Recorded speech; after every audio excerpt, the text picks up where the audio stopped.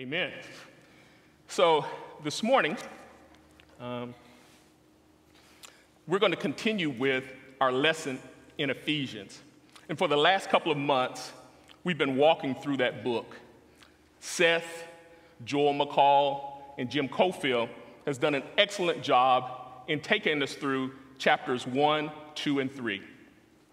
So today, we're going to begin looking at Ephesians chapter 4. But before we go to that text, I'd like to kind of take a little detour and go to another letter that Paul had written to the Corinthian church, and that is in 2 Corinthians chapter 5, verse 20. And the reason I bring this scripture up is because I want to bring our attention to identity, to our identity in Christ. Throughout biblical history, God has given his people multiple identities. In the Old Testament, God called his people my people. In the New Testament, we are called the bride of Christ. And even in 1 Peter, we're called royal priesthood. So we've had multiple identities. God has given us multiple identities. But today I want to focus on one identity, and that's the identity that Paul talks about in 2 Corinthians. So if you would, let's read that. 2 Corinthians chapter 5, verse 20. Therefore, we are ambassadors for Christ, God making his appeal through us. We implore you on behalf of Christ, be reconciled to God. Now, as we look at this verse, we see that Paul is calling the body of Christ ambassadors. Ambassadors. And so what ambassadors do is they have a message for and they represent the king or the one that has sent them. And so as believers in Christ, aka the body of Christ, we are God's messenger and we are representative of him, the Father, the Son, and the Holy Spirit. So just as ambassadors, we live in a foreign land. We are foreigners in this world. We are foreigners in this land. We are here for a short period of time. Yes, and we are citizens of heaven, but we live in this world to give God's message to this world. And so our message is to proclaim the gospel of Jesus Christ to a lost and dying world, that they might be reconciled to heaven. And as we look at this, as we look at this verse, Paul is clearly stating, he said, God is making an appeal through us. In other words, God is speaking through us. And he's speaking to a dying world, and he's saying, he's asking that dying world, he's begging that dying world, be reconciled unto God. So that's who we are. That's our identity. We are ambassadors. We represent Christ, Father, Son, and Holy Spirit. And what I want to do is, as we look at chapter 4 of Ephesians, I want us to hang on to that identity and see how that identity ties in with the scripture. Because I believe the best way that we can represent our Savior is to maintain unity in the body of Christ. Amen? Amen. So as we take a look at our scripture, Ephesians chapter 4, verse 1 through 6, let's see what Paul has to say. I, therefore, a prisoner for the Lord, urge you to walk in a manner worthy of the calling to which you have been called, with all humility and gentleness, with patience, bearing one another in love, eager to maintain the unity of the Spirit in the bond of peace. There is one body and one Spirit, just as you were called through the one hope that belongs to your call, one Lord, one faith, one baptism, one God and Father of all, who is over all, through all, and in all. So as we look at this chapter 4, Paul is making a transition. In chapters 1, 2, and 3, Paul gave us doctrine. He told us about who we are and how we became ambassadors in Christ.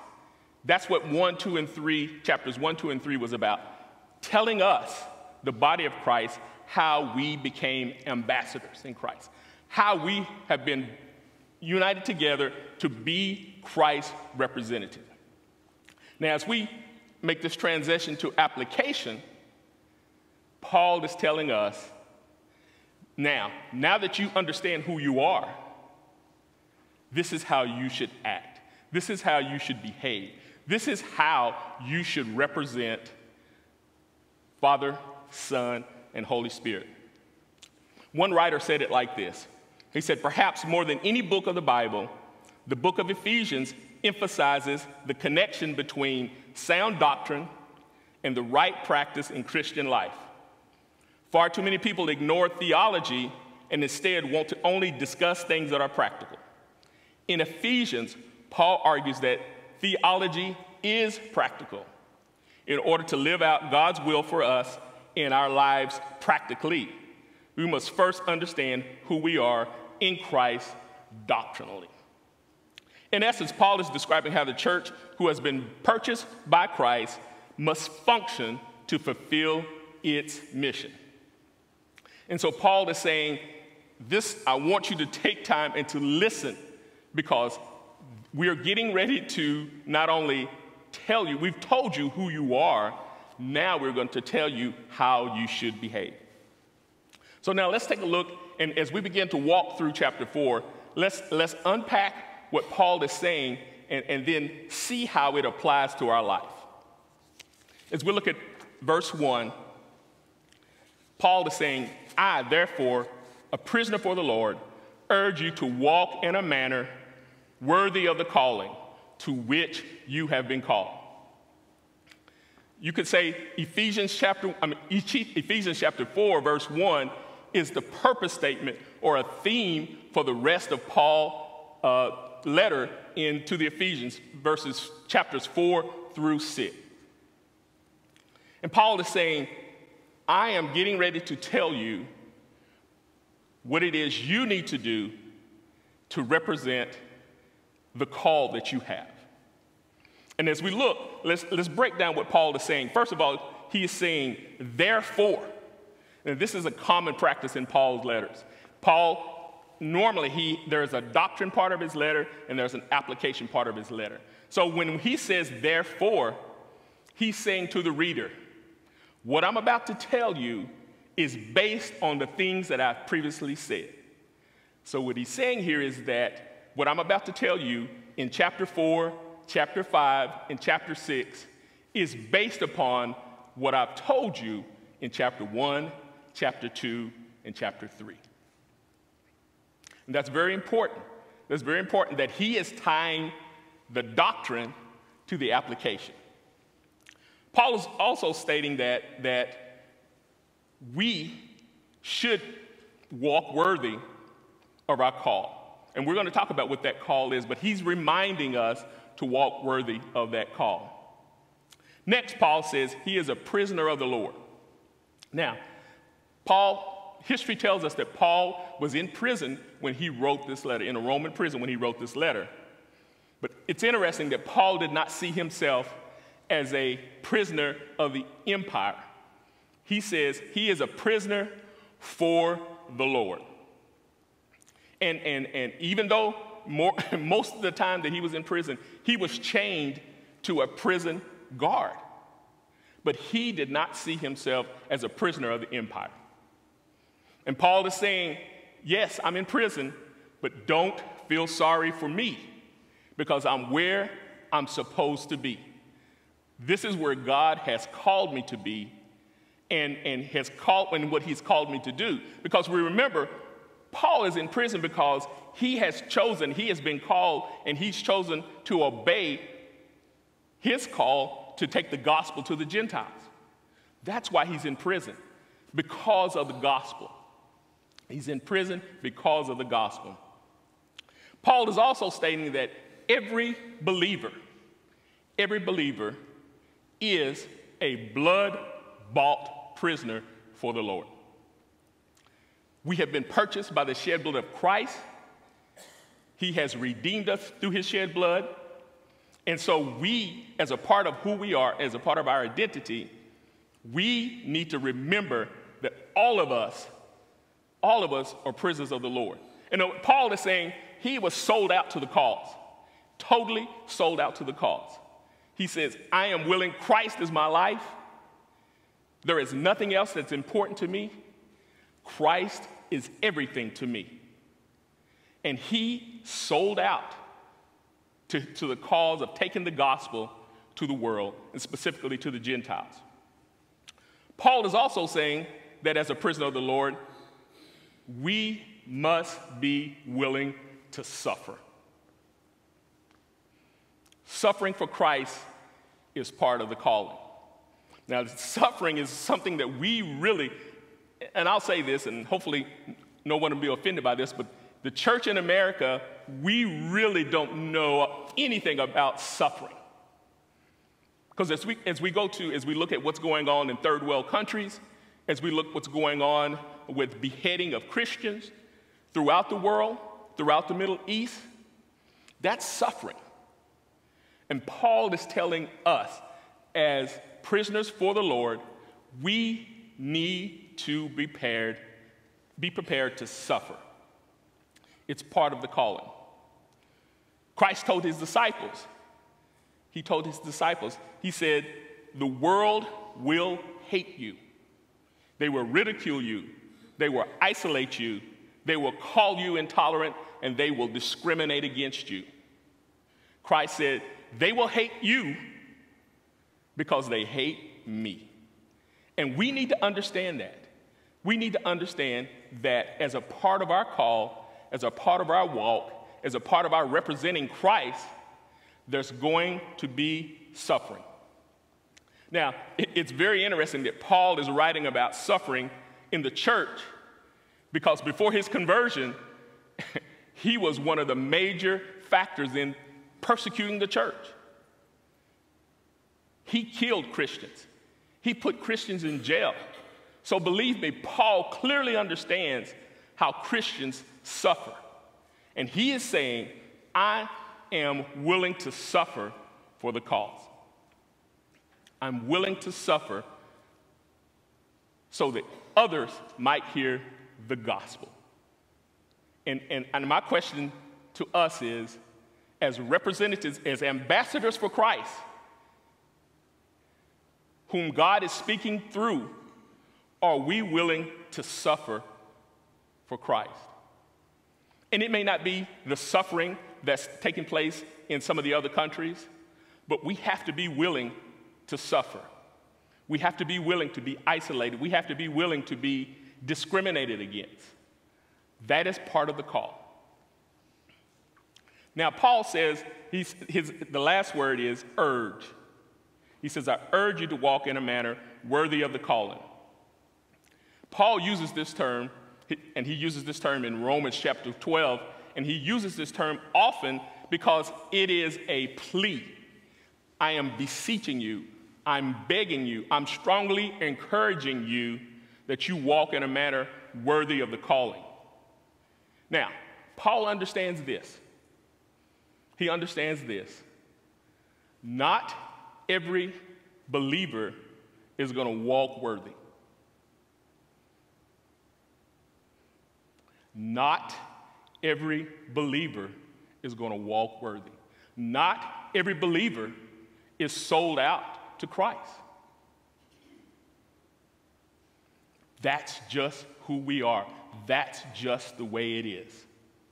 So when Paul tells us to walk worthy of call, we must live our lives in a way that reflects or shows that we are new creations in Christ and that we have been reformed. We have been transformed by our relationship with Christ. In other words, we are Christ's representatives, and our lives should show it. And that what that means is that we need to do periodic self-examination to see where we are, to see how we're conducting ourselves. And it should be a self-examination, not a self-condemnation. We shouldn't condemn ourselves. But as we examine ourselves and see things that need to change, then we need to change. And the bottom line is this: we have the power to change because we are indwelled with the most powerful force that ever existed, and that is the Holy Spirit. Now, let's take a look at verse 2 real quick. Paul continues, he says, with all humility and gentleness, with patience, bearing one another in love. As we look at this verse, Paul lists 4 characteristics that should be reflected in our lives because these are characteristics of God the Father and God the Son. These characteristics are not something that we should do. It's who we should be. We should be humble. We should be gentle. We should be patient. We should be loving. This is what we should do. These characteristics compared to Galatians chapter 5, 22 and 23, the fruit of the Spirit. And as we look at the fruit of the Spirit in Galatians, all of those are characteristics of Christ. These that Paul highlights here are characteristics of Christ. So as we look, first on Paul's list is humility. It's a very interesting start. So while there are many reasons for believers in Christ to be humble, I just want to mention a couple or 3. First of all, God hates pride. I'll say that again. And I'll say, and he has said that in his word. God hates pride. So the opposite of humility is pride. The opposite of pride is humility. Proverbs chapter 3, verse 34 says, God resists the proud, but gives grace to the humble. There is nothing stronger than pride that can be used to break unity in a family, in the body of Christ, or whatever, any type of community. Pride can tear it apart quickly. And God knows that. And that's why God tells us he hates pride. He hates pride. So as we self-examine, as we look at ourselves, again, not condemnation. God is not asking us to condemn ourselves because Scripture tells us, he says, once we are in Christ, there is no condemnation. There's no condemnation from him, so there shouldn't be any condemnation from ourselves. But he is telling us we need to examine ourselves and we need to look and see if there's pride in our lives because he hates pride. Second, as believers in Christ, we have received the greatest gift that anyone could ever receive. That is eternal life through faith in Christ. Ephesians 2, 8, and 9 tells us this. He says, for by grace you have been saved through faith, and this is not your own doing. It is the gift of God, not a result of works, so that no one may boast. The gift of eternal life is just that. It's a gift. We didn't earn it. We don't deserve it. As a matter of fact, we deserve just the opposite. We deserve to spend eternity in hell. But through God's grace,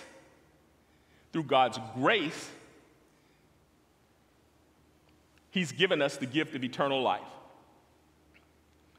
And so we should be humble. We should not be boastful or prideful because and there's something we need to think about really as the body of Christ. As we look at the world, as we look at the things that are going on in the world, and we should understand the things that are going on in the world are happening because they know nothing else. They know nothing else. But I think what we also need to understand is this. The only difference between us and the world is the grace of God. That's it. We're not better.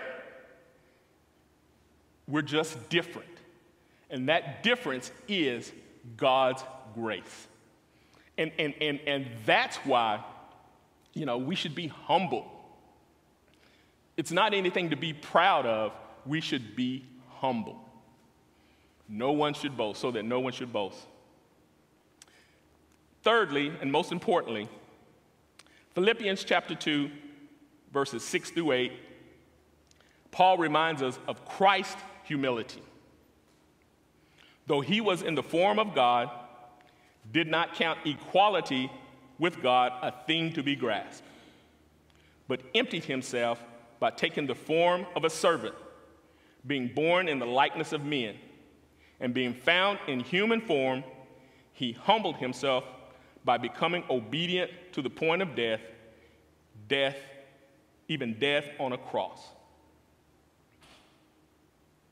Now, as we look at the last part of that, it says he humbled himself by becoming obedient to the point of death, even death on the cross. The most humiliating death in Christ's time was crucifixion. That is the most humiliating death. Because what that does is that puts you on show. You were exposed. People were walking around. People came like it was going to a movie. They came to see who was being crucified. And so Christ subjected himself to that so that we could have eternal life. Let's think about that. He subjected himself to that so that we might have eternal life. It said, Jesus did not count equality with God a thing to be grasped, but he emptied himself. He emptied himself.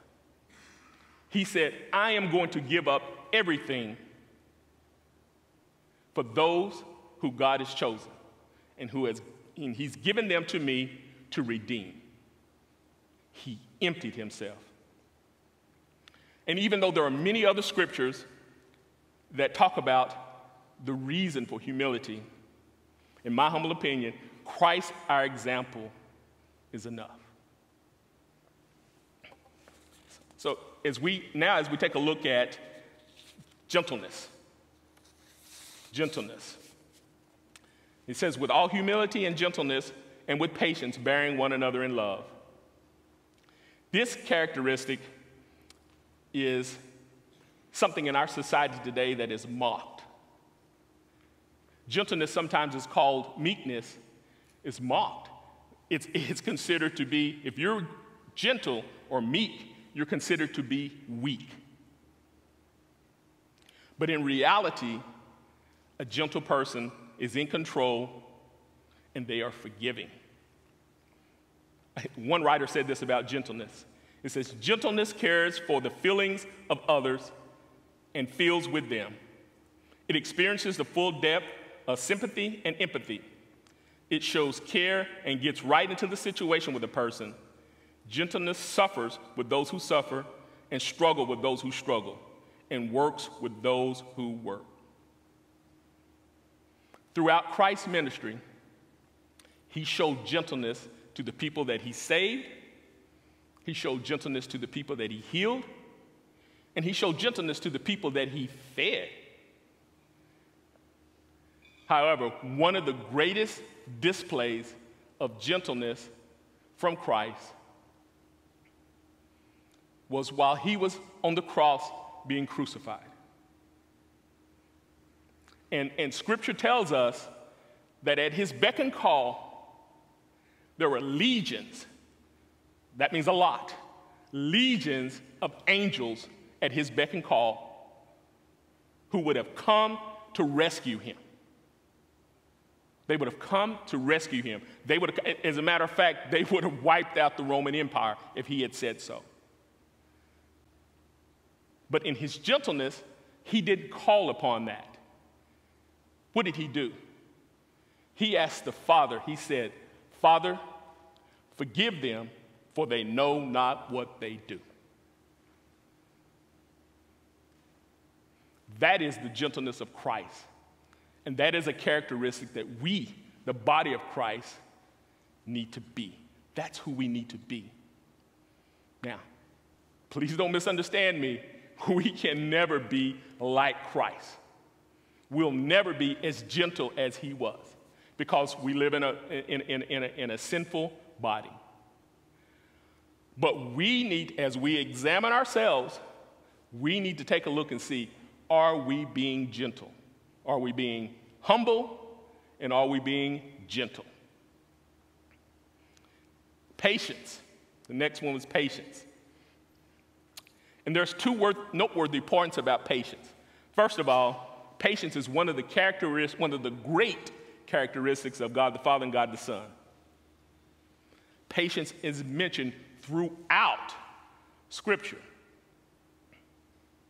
And we need to understand without patience, without a patient father and without a patient son, we would not have received salvation. And sometimes I wonder, as the father and son, and I wonder about myself and the things that I do, the things that I say, the things that I don't do. I marvel at the Father and the Son's patience in dealing with us. We are very patient. Those of us who have kids or have grandkids, we're very patient with them. But the patience that God the Father and God the Son has shown us is unbelievable. Because the fact of the matter is, we really don't deserve that level of patience. We don't.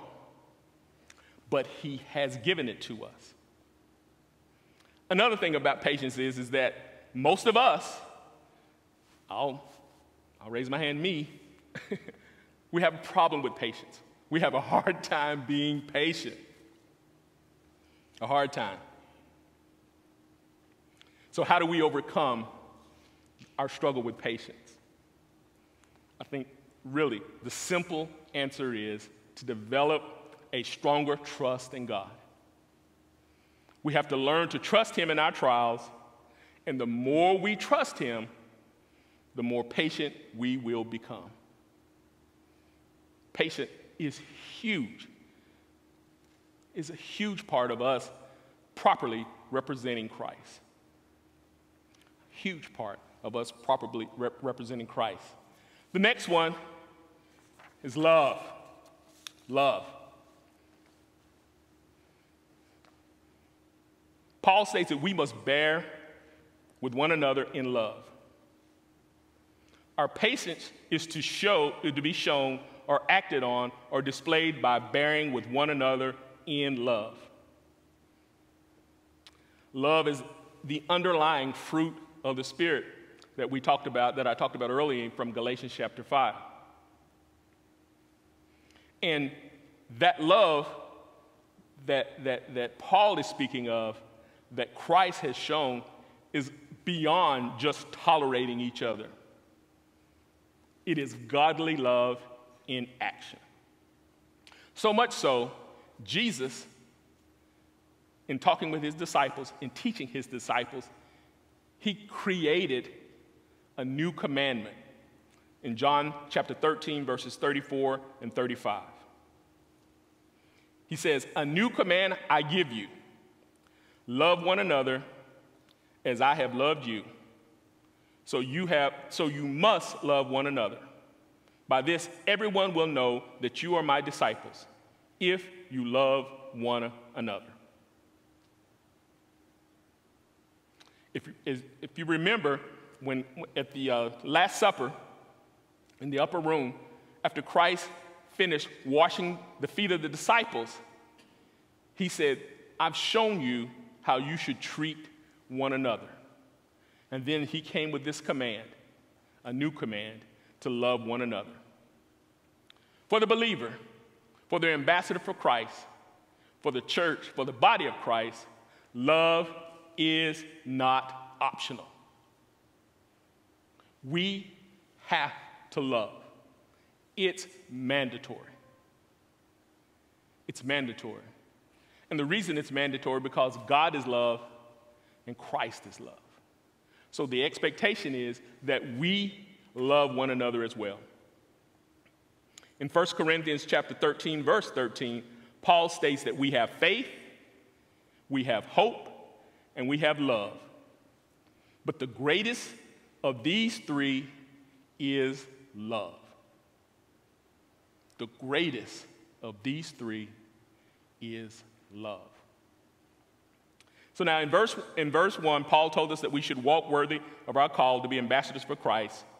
In verse 2, Paul gave us 4 characteristics of Christ that must be a part of our life. So now as we move into Ephesians 4, chapter 3, Paul is going to tell us about unity in the Spirit for the body of Christ. Ephesians 4:3 says, eager to maintain the unity of the Spirit in the bond of peace. As we look at this verse, we see that Paul is urging Christ's ambassadors to be eager to maintain the unity of the Spirit. And we have to understand that unity in the body of Christ has always been a part of God's plan. As we look through chapters 1, chapters 2, and chapters 3, Paul clearly tells us how God, created that unity. And you notice if we look at the scripture, it's not telling us to create unity. It's not telling us to aim for unity. We are instructed to maintain the unity among believers that already exist. Maintain the unity that already exists. And so, and that's what we need to understand. Unity already exists in the body. It is our call to maintain it. So 3 quick points about this verse. First, Paul is not urging the church to keep the unity of the denominations. He's not urging us to keep the unity of the geographical locations. He's not urging us to keep the unity of the ethnic groups. He's saying that we need to be eager to maintain the unity of the Spirit. The unity of the Spirit, which is the result of the work of our Savior, Jesus Christ, and the Holy Spirit. And Paul is not asking for, nor is the Spirit demanding, uniformity. Paul is not saying everyone has to be the same in the body of Christ. We need to accept that there's diversity in the body of Christ. Now, the climate today, when we talk about diversity, people kind of get, they start saying, whoa, no, hold on now. But we need to understand diversity. God created diversity in the body of Christ. And he told us that back in Ephesians chapter 3, where he said he made the body one, Jewish believers and Gentile believers. He's already created unity because you're talking about 2 groups of people that were totally different in the way they functioned, in the way they presented themselves, in the way they worship. They were totally different. And we need to embrace unity in the body. Revelation 7 tells us that there's going to be one throne that will be gathered around. There will be representation from every tribe, every language, every nation, every people group, every socio-economic group. God created diversity. And so we need to embrace that and not let that diversity tear away our unity. Second, and very quickly, it is difficult to maintain the unity. We are called to maintain it. And why? One word: sin. Sin. Pride, envy, jealousy, anger, the list goes on and on. We have to understand the one thing that Satan hates more than anything else is unity in the body of Christ, because that is our greatest weapon against him. He will do everything he can to destroy our unity. And unfortunately, there are many times when we give ammunition to him to be used against the body of Christ. In verse 2, Paul tells us that we need to be humble, we need to be gentle and loving, because without these characteristics, we will not be able to live up to the call of maintaining unity in the body of Christ. Finally, we are to maintain unity in the body of Christ, and this is important, but not at the expense of God's word. In other words, we cannot compromise God's word, and we cannot attempt to have unity which is forbidden by God's word. And this is very important. We have to understand that the unity we are being asked to maintain was created by God based upon his word, and we have to honor that. Yes, we will be called intolerant, we will be called bigots, we will be called any type of name that they can come up with, but we have to stay true to God's word. Seth tells us this all the time. We must speak the truth in love. We cannot have unity with anything that changes our identity. That's very important. We cannot have unity with anything that changes our identity. So now as we take a look at verses 4 through 6, Paul paints a picture of the unity within the Godhead. It is a picture of how they are unified, how they created unity in the body, and how we are instructed to maintain that unity. Verse 4 through 6 says, there is one body, one spirit, just as you were called to the one hope that belongs to your call, one Lord, one faith, one baptism, one God, and Father of all, who is over all and through all. As we look at these 3 verses, what we need to see is the unity between the Father, the Son, and the Holy Spirit. They're clearly telling us there's only one body of believers, not 2. They're telling us we have one faith, one spirit, and we have one hope. They're also telling us that we have one Lord, which is our Lord and Savior Jesus Christ, one faith, one baptism, one God. And what this tells us is that they were unified in creating this unity. We need to be inspired to maintain our unity. We need to be inspired to maintain our unity. Paul is saying that the unity between God the Father, God the Son, and God the Holy Spirit created unity in the body of Christ. Seeing that unity should inspire us and drive us to eagerly maintain the unity in the Spirit in the bond of peace.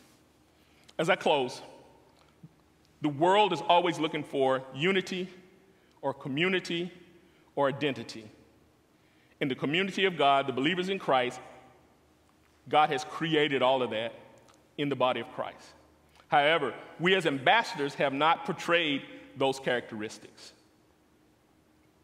What we need to do as the body of Christ, we need to come together in unity, and when we do this, God will be glorified, and the world will see the church as it truly is, united in Christ.